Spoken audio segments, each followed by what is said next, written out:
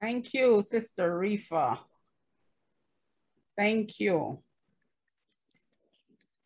I just want to share, that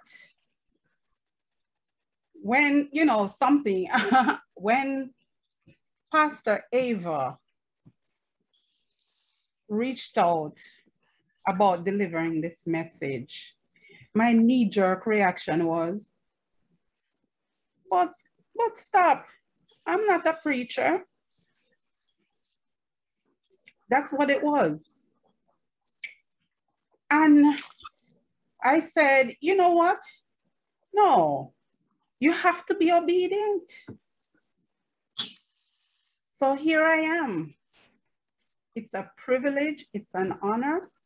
I don't take it for granted. I don't take it lightly. So, Father God, just let the words of my mouth and the meditation of my heart be acceptable in thy sight. O Lord, my strength and my Redeemer. So my prayer this morning, this afternoon, is that I just want God to just use me to deliver and to impart to those who are listening what he wants. Not what Lavern wants to desire, but what God desires and what he wants to pour into you. So that is my prayer and that's my intent this morning. And as I was deliberating and I pondered on this topic, worship results in generosity, I said, but I couldn't correlate it initially. So I meditated on it. And as Would say, I chew my cord a little on it, as the Jamaican folks would say, So I chewed on it. And, when I did that and I reached out and started looking at materials, I got it. And I said, boy, Pastor Ava know what she's talking about. But I also said, God, you are really awesome. How you really orchestrate things, how you align things, So all the power, all the glory and the honor to him. And there was another thing that affirmed this. While I was looking, and I said, boy, this is really awesome. When I think about the generosity, the goodness of God, I said, this is awesome. And in my research, I saw that, when they talk about being in awe and being awe of the God that we serve, right? It's like there's a host of benefits associated with it. Anywhere from happiness, health, happiness. And you know what? This was the affirmation. The unexpected benefits, such as generosity, humility, and critical thinking. I said, boy, God, you're not easy. I said, boy, oh boy. Right, so I want to start first with the scripture reading this morning. And as you turn, it's Romans chapter 12, verses 1 to 8. And it reads, and so, dear brothers and sisters, I plead with you to give your bodies to God because of all he has done for you. Let them be a living and holy sacrifice, the kind that he will find acceptable. This is truly the way to worship him. Don't copy the behavior and customs of this world, but let God transform you into a new person by changing the way you think. Then you will learn to know God's will for you, which is good and pleasing and perfect. Because of the privilege and authority God has given me, I give each of you this warning. Don't think you're better than you really are. And this is a reminder for myself too. Be honest in your evaluation of yourselves, measuring yourselves by the faith God has given us. Just as our bodies have many parts and each part has a special function, so it is with Christ's body. We are many parts of one body and we all belong to each other. In its grace, God has given us different gifts for doing certain things well. So if God has given you the ability to prophesy, speak out with as much faith as God has given you. If your gift is serving others, serve them well. If you're a teacher, teach well. If your gift is to encourage others, be encouraging. If it is giving, give generously. If God has given you leadership ability, take the responsibility seriously. And if you have a gift for showing kindness to others, do it gladly. And what I want to say is that I really have this warm feeling inside because, you know, I do want to give a shout out to Pastor Ava, my sisters and brothers associated with the NLH, because, you know, you see all those characteristics that I just read about, each and every one of you. You know, you have exuded those type of characteristics, you know, in your area of the gift that God has bestowed in you. And I thank you for your obedience towards God also. So, worship. What is worship really? You know, we use the word and we ban it around and we go and say worship, worship. But what is really worship, right? And when I looked at the different definitions, meaning of worship, right? The one that stood out for me really is showing reverence and adoration. Because, you know, when it comes on to God and God's business, it's not enough to say deep respect. That word reverence, I don't know, it just resonates with me. What about you, my brothers and sisters? Is it reverence a good word for, you know, to describe how we worship, how we show our love for our Abba Father? So it's an act of paying homage to him, and we honor him in this reverent manner. And when I looked up, you know, the root, the history of where we're coming from with this worship thing, right? There's a Greek word called proskuneo, right? And it's really saying, the pros means towards, right? Towards. And the kunios mean kiss. So it's basically bowing down. You understand me? Surrendering, giving God all the honor and glory. And as the worship songs that Sister Tashina chose this morning, just really, really, really basically put the bow, tie it up, put the bow on the present, you know, the present that God has given us this morning. So it's a gift. And when you look at the Hebrew word, avodah, so it has the roots in Hebrew and Greek. So what does God want from us? When we worship, right? When we worship, and I'm not talking about no pian worship, when we really worship God, surrendering everything to him, honoring him, it's with a reverence. And why is worship so important? We're giving honor. We're giving recognition to our Creator, Elohim, our Creator of heaven and earth. Remember, going back to the book of Genesis, right? Remember, he made all creatures great and small, right?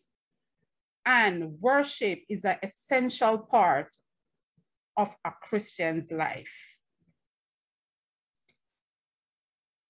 This is a way for believers, right? To thank God for his love towards us, the love that he extends toward us. And we also can use worship, right? To kneel at his feet, at his throne of mercy, and ask for forgiveness of our sins and transgressions, right? And understand, and while we're there, we need to understand the will, the purpose he has for us. So we come into his presence to glorify him, celebrating what he has done for us in our lives, in our families' lives, in our community. And not to beat a dead horse, but we have seen with this pandemic, we have seen the things that it has done, people that have perished. But we thank God for his grace and mercy that we are here today to hear another word from him. So, you know, this worship thing, right? I remember Sister Rifa, you was talking about obedience, right? And or sometimes, you know, we will question God. And one of the things that you're praying for is that, you know what, God, I'm not gonna question. It's that unquestioning devotion that you're gonna have, where there's no doubt in your mind. If God says it is so, it is so. Where he's concerned, there is no doubt. Because you love him so much that you don't bother question him. Because guess what? God knows what you need. And he will provide everything.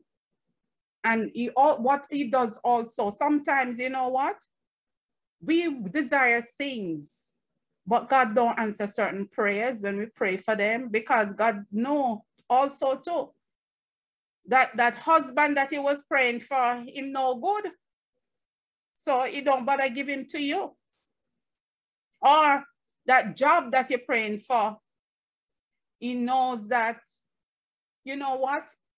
He wants you to be a beacon of light and to win souls for his kingdom. And maybe that job that you're praying for and you're desiring of, guess what? You get too big for your britches that you don't remember God. So he's not going to place you in that situation. He's going to place you right at that point of need where he needs you. Right? Can I get a hallelujah? Yes. Amen. Hallelujah. All right. So when it comes down to worship, Hallelujah. there are 5 elements to our worship, right? If you notice today, what did we do? We sing. But guess what? Most of the time, the focus is on the singing. Because guess what? It sounds good and we like to jig and we like to dance. But guess what? God requires more than that. So that's just a portion of it, right? Ephesians 5:19 says, though, he does want you to sing, you know, he wants you to dance and do that jig and get excited. But Ephesians 5:19 says, singing psalms and hymns and spiritual songs among yourselves and making music to the Lord in your hearts. So he wants that. He wants the praise.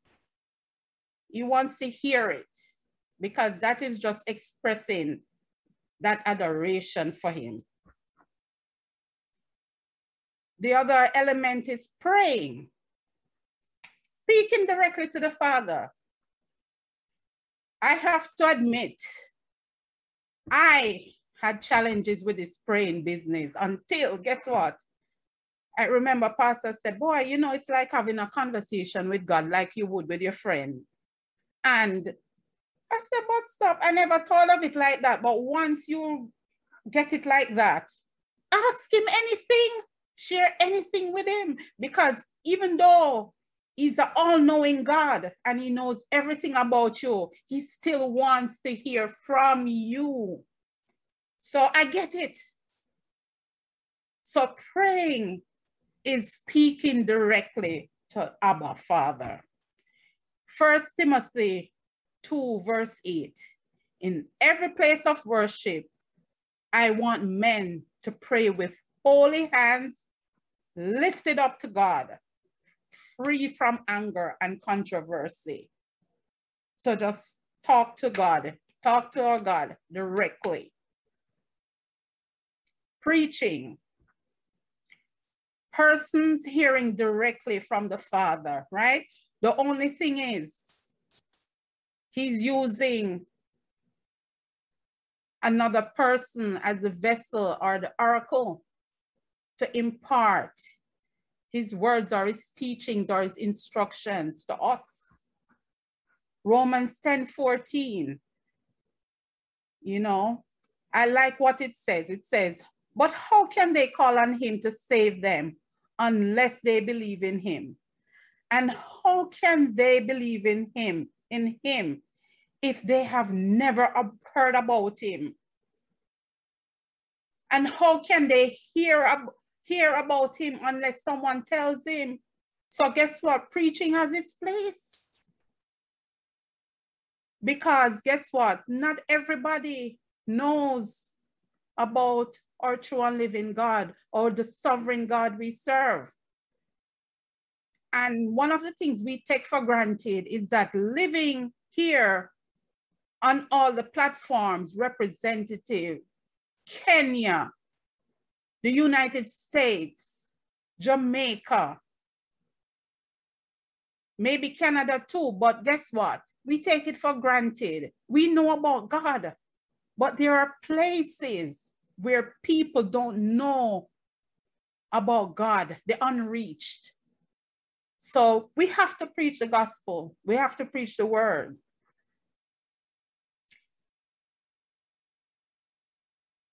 So, but you know what? God cautions us to, you know, because we can preach, but we have to be very, very circumspect, and we have to be very judicious, careful in what it is that we're imparting to folks, right? 2 Timothy verse 4, chapter 4, verse 2 says, preach the word of God. Be prepared whether the time is favorable or not. We have to patiently correct and rebuke and encourage your people with good teaching. So we do that in love. We don't try to do it for the person to feel any less, but we have a responsibility. We have a mandate from God that when we need to correct, we have to. Giving. Giving comes in all shapes and form, right? So it's not just money. You know, tithes and offering is one aspect of it. But when we do, let me just touch on the tithes and offering, right? Because I know it always says, you know, because God gives us everything. And when it comes on to the money part, we give him 10%, right? 10% of what we earn. And you know what? When I was even thinking about this, another thing occurred to me. And I said, I never looked at it as simple as it is in that way. But my gosh, I know the 10% is not much, but think about when you look at it the other way. God, right, is really, really giving us 90% of everything he provides. 90% for us to enjoy. 90%. and only a mere 10% he's asking for. And you know what? Just remember, God don't need that. He just wants us because he give us free will. So he's looking for us of our own volition to give back freely 10% or even more, since you're giving freely, you know. And if you love God, you are gonna be compelled. You're gonna want to give more. 2 Corinthians that my sister Tamar spoke about. Verse 7 speaks about that we're not giving reluctantly or in response to pressure. God loves when you give it cheerfully. So he don't want nobody where it's like it's a heavy burden. You understand me? To give to his kingdom work. Last but not least, communion. This is where we partake in the Lord's Supper. Basically, we're recreating that time, that period in history when God was with his disciples, right? And he was having the Last Supper with them, right? It's a time to remember, because we know the story of what happens after this. We know about the sacrifice that Jesus made for us. So when we partake in communion, we are really acknowledging the sacrifice of his life that he made for our sins and announce that we believe him. We have that belief in him. So worship, as I said before, is an essential part of our Christian's life. If we're not doing any of these, we're lacking. Did you hear me? If we're not doing any of this, or we're not partaking in all of it, we are sadly lacking. And we miss the boat. But you know what? We have a God of second chances, you know. That's a good thing, because we may miss the boat today, but we get another chance. But guess what too? We have to be careful. We still have to hasten our footsteps, you know, because guess what happened? He's not gonna wait forever and ever. Okay? So just remember that. So as worshipers, right? We're the salt and the light in the world, right? We thank God as believers for his love towards us in worship when we do it. We come to in his presence, right? To glorify him. So 1 Timothy chapter 2, verse 1-4. It gives us instructions, right? Bear with me. It gives us instructions on worship.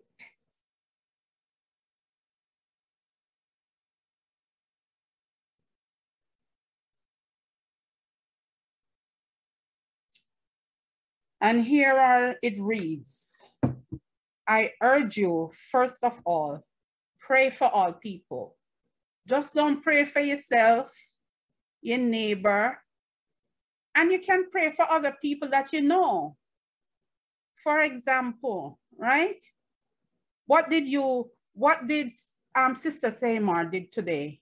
She prayed for someone else. She don't know that person, but it was placed in the chat. And guess what? Because of what God has placed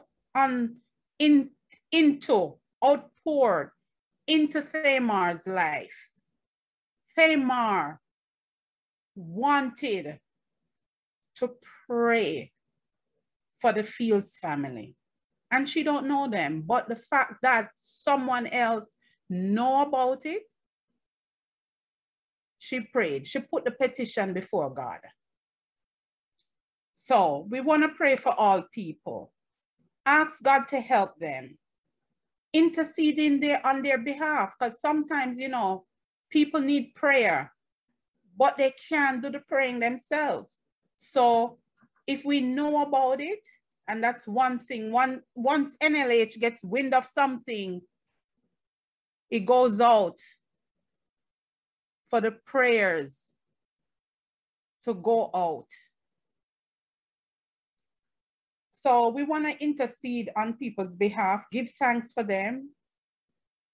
So God says, pray this way for kings and all who are in authority so that we can live peaceful and quiet lives marked by godliness and dignity. This is good and pleases God, our Savior, who wants everyone to be saved and to understand the truth. So that's 1 Timothy chapter 2, verses 1 to 4. C.S. Lewis, right? I saw a quote from him, and I just wanted to share it with you. He said, only in the act of praise and worship can a person learn to believe in the goodness and greatness of God. You know why? We know, right, that God is good all the time, and all the time God is good. But it's when we do that act, we kneel before him, we bow down before him. That's when we learn. You understand? We learn how great he is. So up on the screen, you'll see, and I'm sorry for those of you who are on Mixlr, we're looking at the word worship. And what I did was I took each letters and make it into a mnemonic of how I was led. So the W is worthy. The O is one. R is revel. S is spirit. H is heart. I is for instruction. And P is a passion, right? So when it comes down to the W, worthy. And when we think of worship, we think about God and the worthiness, the attribute that we associate with God, because he made the ultimate sacrifice.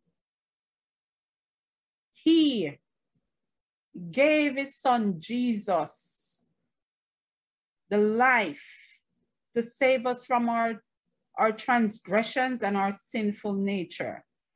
So in worship, we want to ascribe to the Lord the glory due to his name and worship him in the splendor of his holiness. And Psalm 29 speaks to that.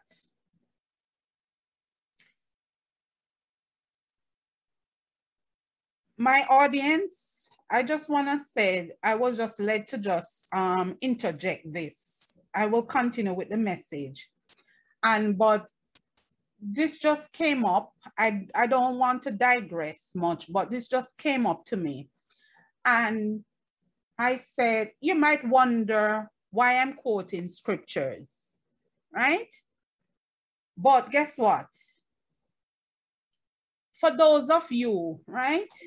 Quote them. Who, I am going to quote them. Quote them, man. I'm going to quote them, but I want you to know, for those of you who are on the line or on the Zoom platform, those scholarly people, you know, right?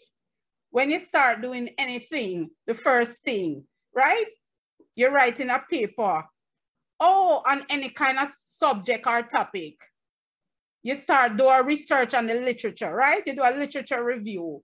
And so everybody's gonna be, so what the literature says, right? And for those of you, so this is why I'm quoting scripture, because I have to go to the book, the Bible, the one that has the authority. Because remember, this is not coming from Lavern, Post and Solomon. It's coming from God.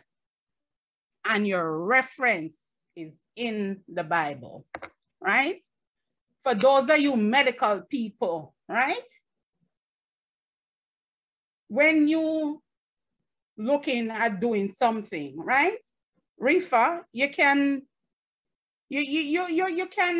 really attest to this, right? When you do certain things, right? In your field that you're retired from, nursing, for example, right? What is the thing for doing what you do? Something called a rationale, right? And it's based on what? Evidence-based, right? So we just don't do things because it feels good, right? It's because there's evidence to support it. So here we go. Hence the quotes from God's authority, the Bible. Amen, sister. Amen. Thank you. Amen. Amen.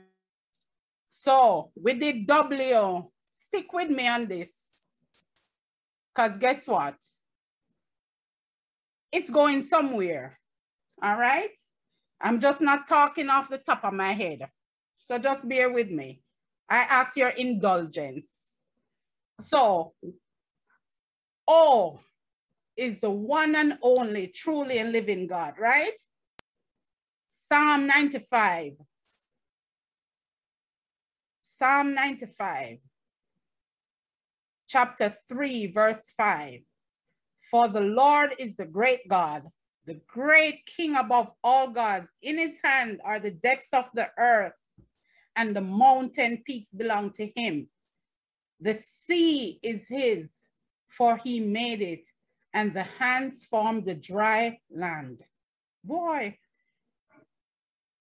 can anybody think of anyone else that can do this? Nobody but Jehovah. All right, moving along. R. When we worship, we want to be in his presence. So we want to revel in his presence. We want to bask in it. We want to savor whatever he is pouring into us. We want that sweet aroma of Jesus. Psalm 16, verse 11. You will make known to me the path of life. In your presence is fullness of joy. Joy. Sisters and brothers, do you know about that joy that I'm talking about? In your right hand, there are pleasures forever. S is the spirit.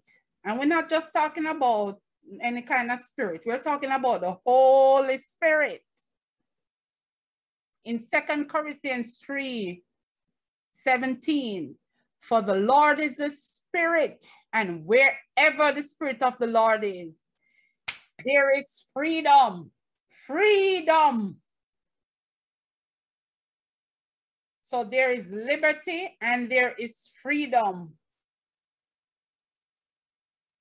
H is for the heart. You know what? Genesis, in the book of Genesis, we learn that the nature of the human heart is evil. The fact that God seeks us out and asks us for our hearts, it speaks to the love he has for us, that great love. In Ezekiel 36:26, he said, I will remove your heart of stone and give you a heart of flesh. So what is God saying here? Boy, oh boy, he wants the heart of stone to be turned towards him, make it flesh where it softens.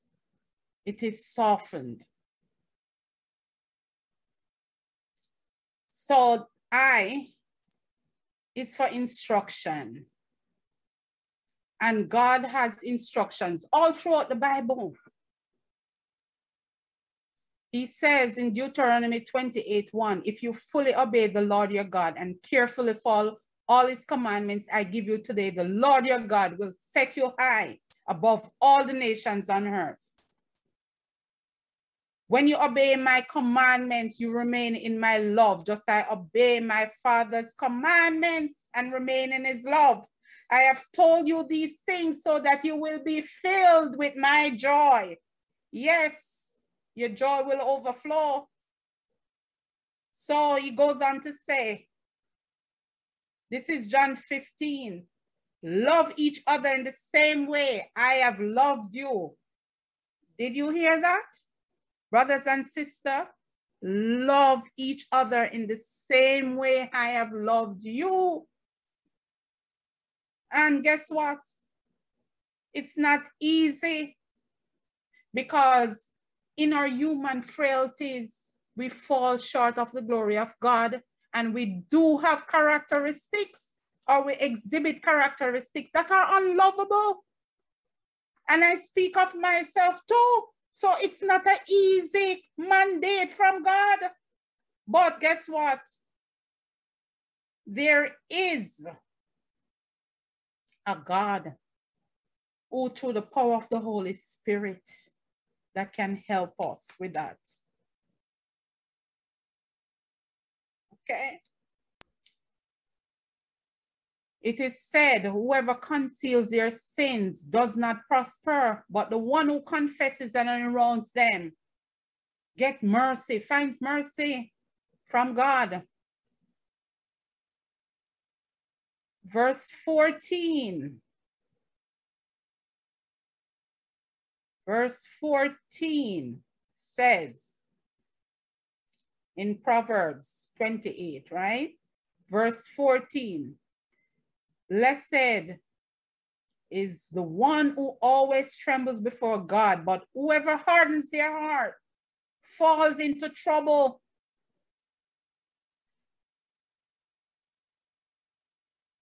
Verse 23, whoever rebukes a person will in the end gain favor rather than who has a flattering tongue. Don't get me wrong. Don't get it twisted.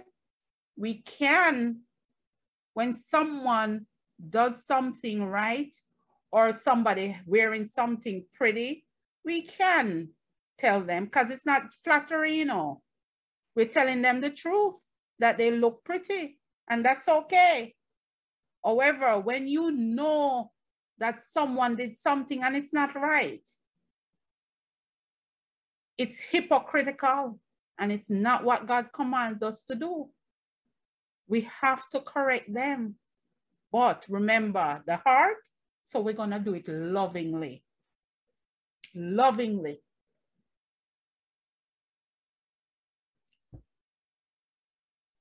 And in the end, when we do that, we'll receive favor from God. The greedy will stir up conflict, but those who trust in the Lord will prosper. Those who give to the poor will lack nothing, but those who close their eyes to them receive many curses. So I just wanna for us to just think about that and look at something sometimes that happens in our lives. And we really have to do some self-introspection, you know, and really look at what it is that we're doing as believers. Are we obeying these commandments, these instructions from God? Boy, last but not least, that P,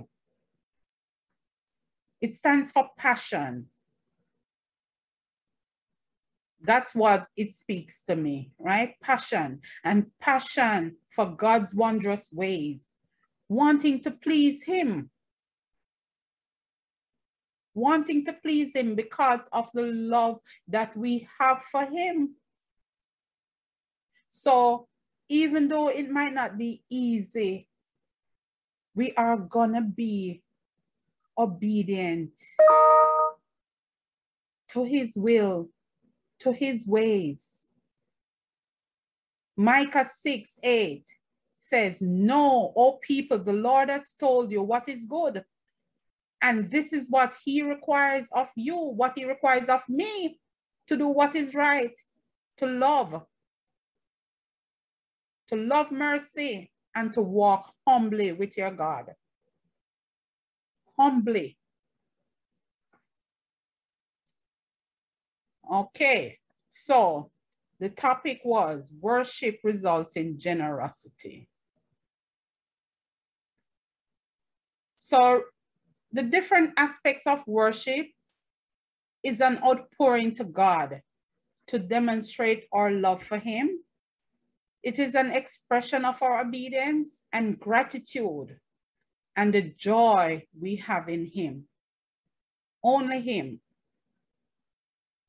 It is an overflow of God's love, of his goodness. And what does it do when we are generous? We serve the purpose of our Creator. We serve the purpose of Elohim, our Creator. So we see generosity. When we look in the Bible, God, Jesus modeled generosity. You know, there's generosity and there's generosity. But Jesus exhibited something called a radical generosity.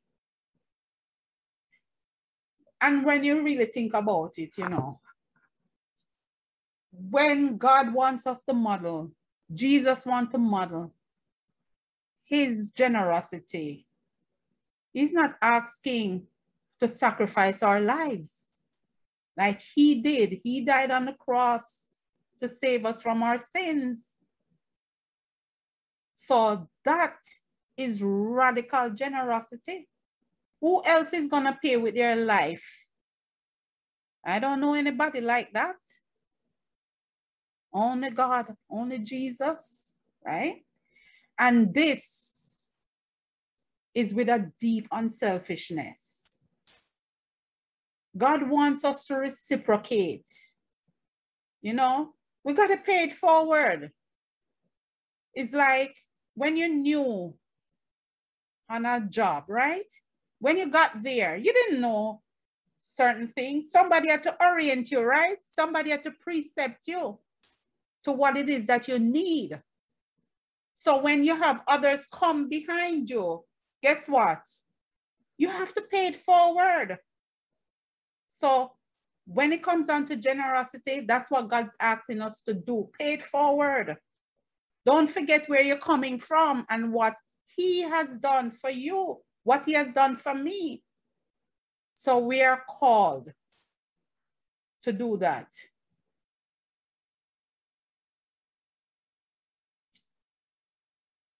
In Genesis, right, we saw God with the gifts, right? God gives us because he made creatures, right? He made the universe, right? He created the universe, right? He created Adam and Eve, right? And what did he do? He gave us authority over his creation. So guess what?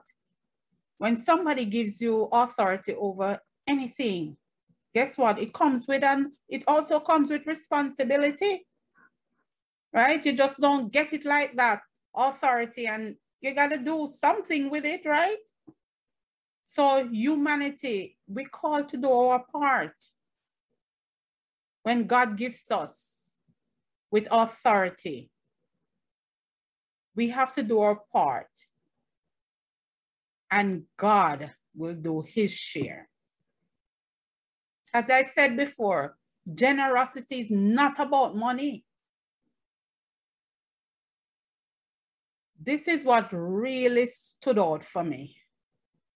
I've never heard it quite put like that, but you know, it said the generosity God displayed towards us is for us to demonstrate.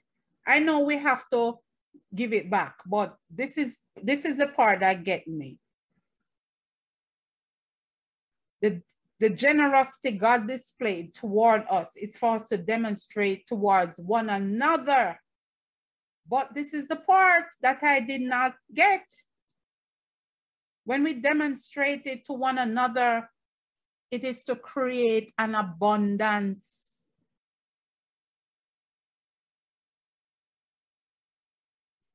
So our time, our money, our love, and talents and resources, remember, they're all gifts from God. And fulfilling its purpose is to use these gifts to help others. We can't just get it and hold on to it and don't do anything with it. Because can you imagine what would have happened to us if God held back and was not generous towards us? So our Father needs generosity from all different positions, different walks of life, different culture, different everything. So from hospitality to monetary giving to generosity in relationships and forgiveness. Yes, I said it, forgiveness. Amen. Because to be forgiving, you have to be generous. We know hospitality. We serve others, right? And last week, Apostle Sister Annette, Rosemary Marshall, when she spoke, she spoke about washing of feet and going to Kenya and washing of feet, right? That is part of serving. And she does that. When we were at a retreat in Texas,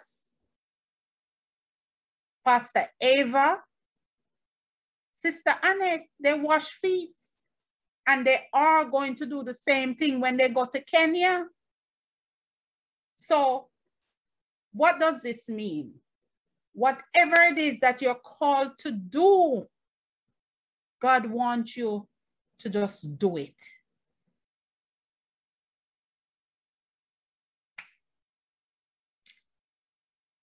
And you know what too? I'm telling you, he calls us to be more than we think we are, right? Right? Because, you know, we put ourselves in a box and God wants us to step out in faith. What does that mean? Because even though you do certain things, God I mean, God bestow different, more than one gifts and talents in us. Or at least he don't want us to just box ourselves in, He wants us to try new things. Hence, here I am. Here I am. Talk about Amen. Obedience. So this is my,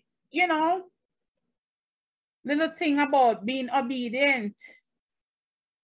I don't think this is my forte, and I never thought of it. But guess what? In obedience, I step out in faith and trust God. And worshipped. Okay. Hallelujah.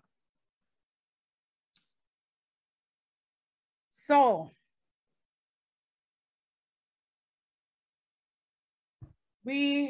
as I said before, time, when we give up our time, it's all of this. Worship in different forms, different aspects, because it takes time. But when you do make the time, it's an appointment with God. It's an appointment with Him. And He is pleased. He is pleased. God is so, so, so faithful. No, I have to go back to forgiveness, because you know what? I can speak for myself. And if we're honest with ourselves, there are others, yes, my brothers and sisters, that struggle with forgiveness. Some more than others. Because you know what? That this forgiveness business, it's not easy. It's an act of will. We have to let go of the feelings of ill will and the desire for revenge when someone has wronged you. Because you know what? Sometimes, let's be truthful. We're not going to go out there and get a weapon and go after that person. But what do? We think the thought sometimes, and that in itself is a sin.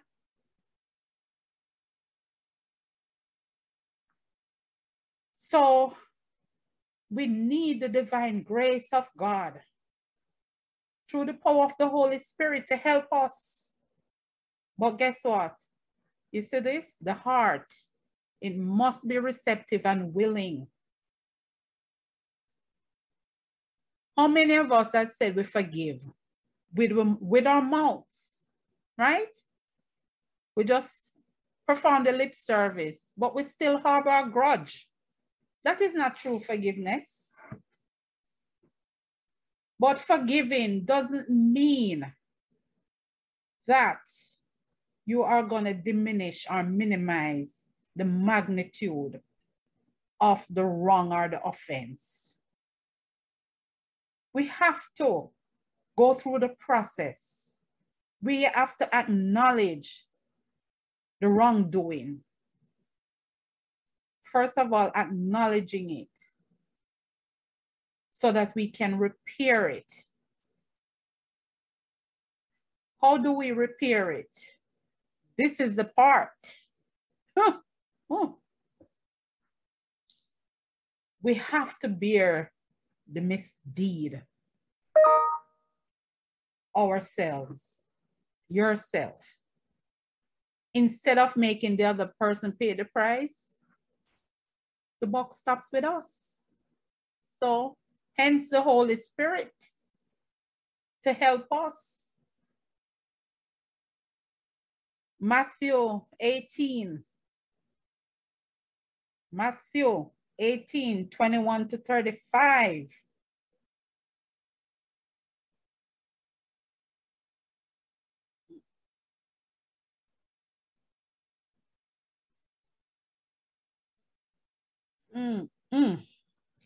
Wow.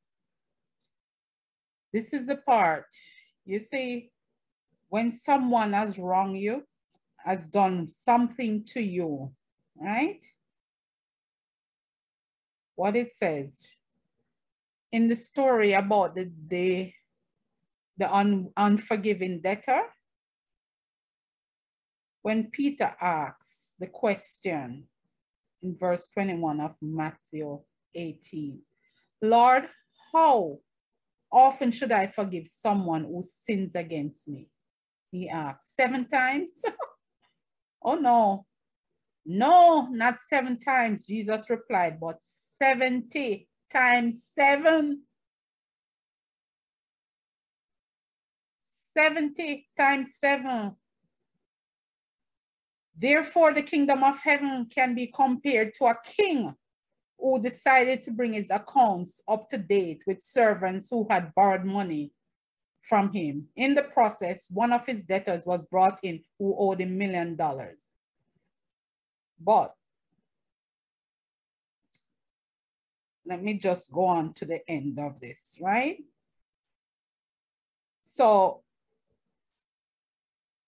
what God is calling us to do is that if your brothers and sisters, if you refuse, you don't obey the instructions, the command of God to forgive your brothers and sisters from your heart, guess what? We are being disobedient. So what we want to do, brothers and sisters, is to release ourselves from these past situations. When we get a release, we're ready to move forward. And moving forward, we can embrace what God has in store for each and every one of us. So how do we do that practically? What's the practical application of all of this? God wants a relationship with us that is growing deeper into an intimacy with him. He is requesting, he is going after us, he's seeking our hearts, our whole entire being. Did you know that it doesn't matter how many gifts that we give to the Lord, that there is a requirement? No gift is acceptable to God until we have given him our hearts. He wants us. Because in truth and in fact, he don't need it. But when we give him our hearts, our whole entire being, and surrender, everything else is added on. Everything falls into place. Even if we pray, even if we give our money, God wants our hearts. So God, you know what? You know what is good about this? What is so great about this? Guess what happened? You're tired of a leak, right? What do? We patch it up. Make no mistake, God can patch up our hearts. But God decides, saying, not gonna have no patchwork quilt with our hearts. He's gonna give us a new heart. He's gonna exchange out the old one for a new one, a transformed one.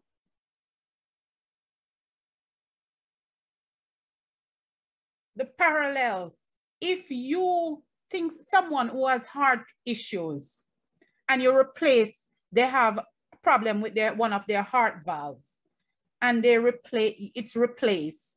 Do you know it have about a 10-year lifespan?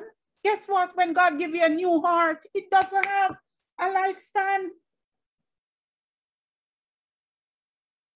That heart don't have a time limit where it has to be replaced again, because God exchanged it.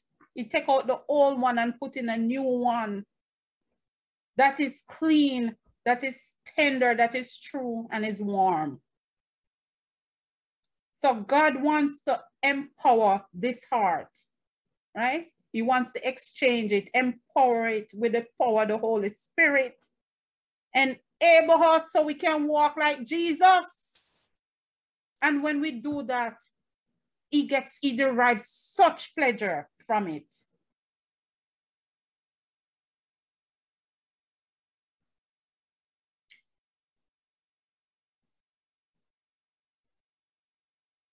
He wants to enrich that heart also. He wants to enrich our hearts. So when we look at Ezekiel chapter 36, 26 to 38,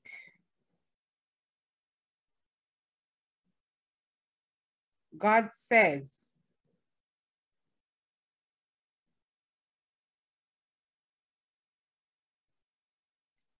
I will put my spirit in you and move you to follow my decrees and be careful to keep my laws. You will live in the land. You know what? You live in the land, but your heart is going to be of God. He needs our hearts to be steadfast, united with the one who never changes. He's unfailing. He never changes. And with that heart, you will be my people and I will be your God. Isn't this a rich promise from God? So this promise God makes to us is that he will provide the field, the harvest, and the fruits of the harvest.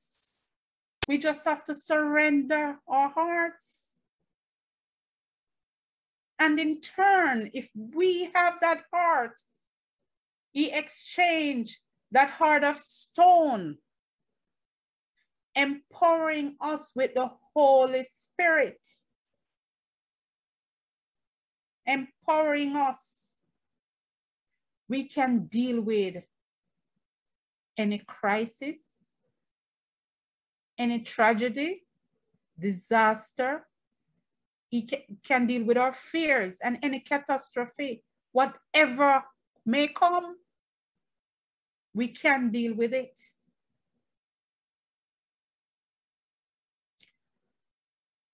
I read, you know, the parallel that I want to draw, right? And I thought this really stood out. There was a mill, right? Where to grind corn, and it worked with water. So it broke down, and instead of patching it up, a new one was, you know, they put in installed a new one. And the father was still, you know, because this is the son taking over and doing all of this, the new one. And the father went to try to use it the old way. And he was fumbling. And the son said to him, like, Dad, you don't have to do that. Just pull this switch. And it did that. So, boy, oh boy, just think of it. God giving us a new heart. And he empower us, right? He give us the power that's gonna drive the new heart.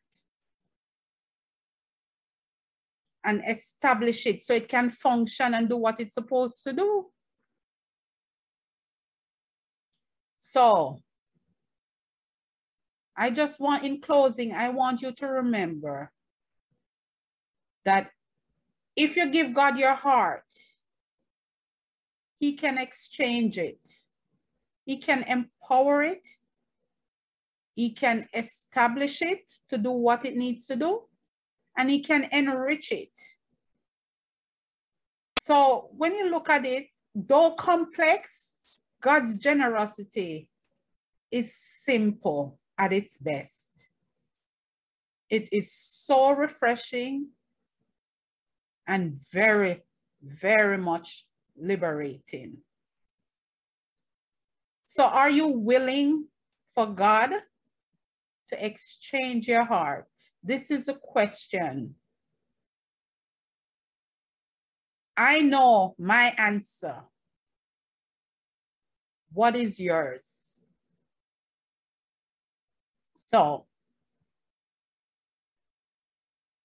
worship, it does result in generosity. I thank you for your time. And I just want to, Karen, share this video with you all.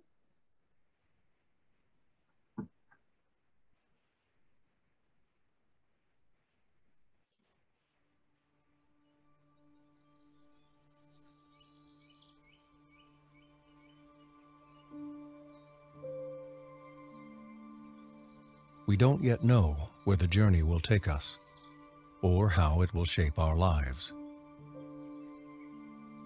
We simply feel a quiet stirring, the call to be faithful stewards of what God has given us. It is the call to live a generous life, and we can't ignore it. We soon discover that cultivating a generous spirit doesn't come naturally.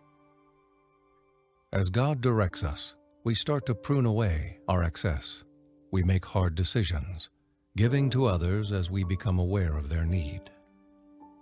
A true spirit of Christian stewardship starts to take root, and we begin to see the shapes and contours of what God intends for us. When a change is needed, we start over, a little wiser and a little stronger than before. Over time, generosity becomes a habit and then a lifestyle. It becomes more than just something we do. It is now a piece of who we are. And once in a while, we step back. Was it worth it? Did we make the right choices? Did it amount to something beyond a feeling, or our name etched on a donor plaque? Then something reminds us of all the beautiful things that have happened on the journey, and of those who have joined us along the way. As we've done our part to lighten others' loads and care for our little corner of the earth, they've been watching. As generosity has changed us, it has also taken root in them. And we are afforded one of the greatest earthly joys there is, the passing of our legacy to the next generation, knowing that we're leaving it in good hands.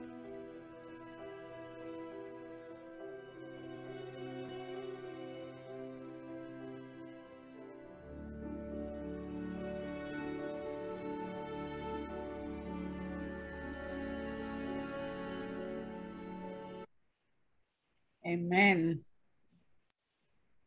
Amen.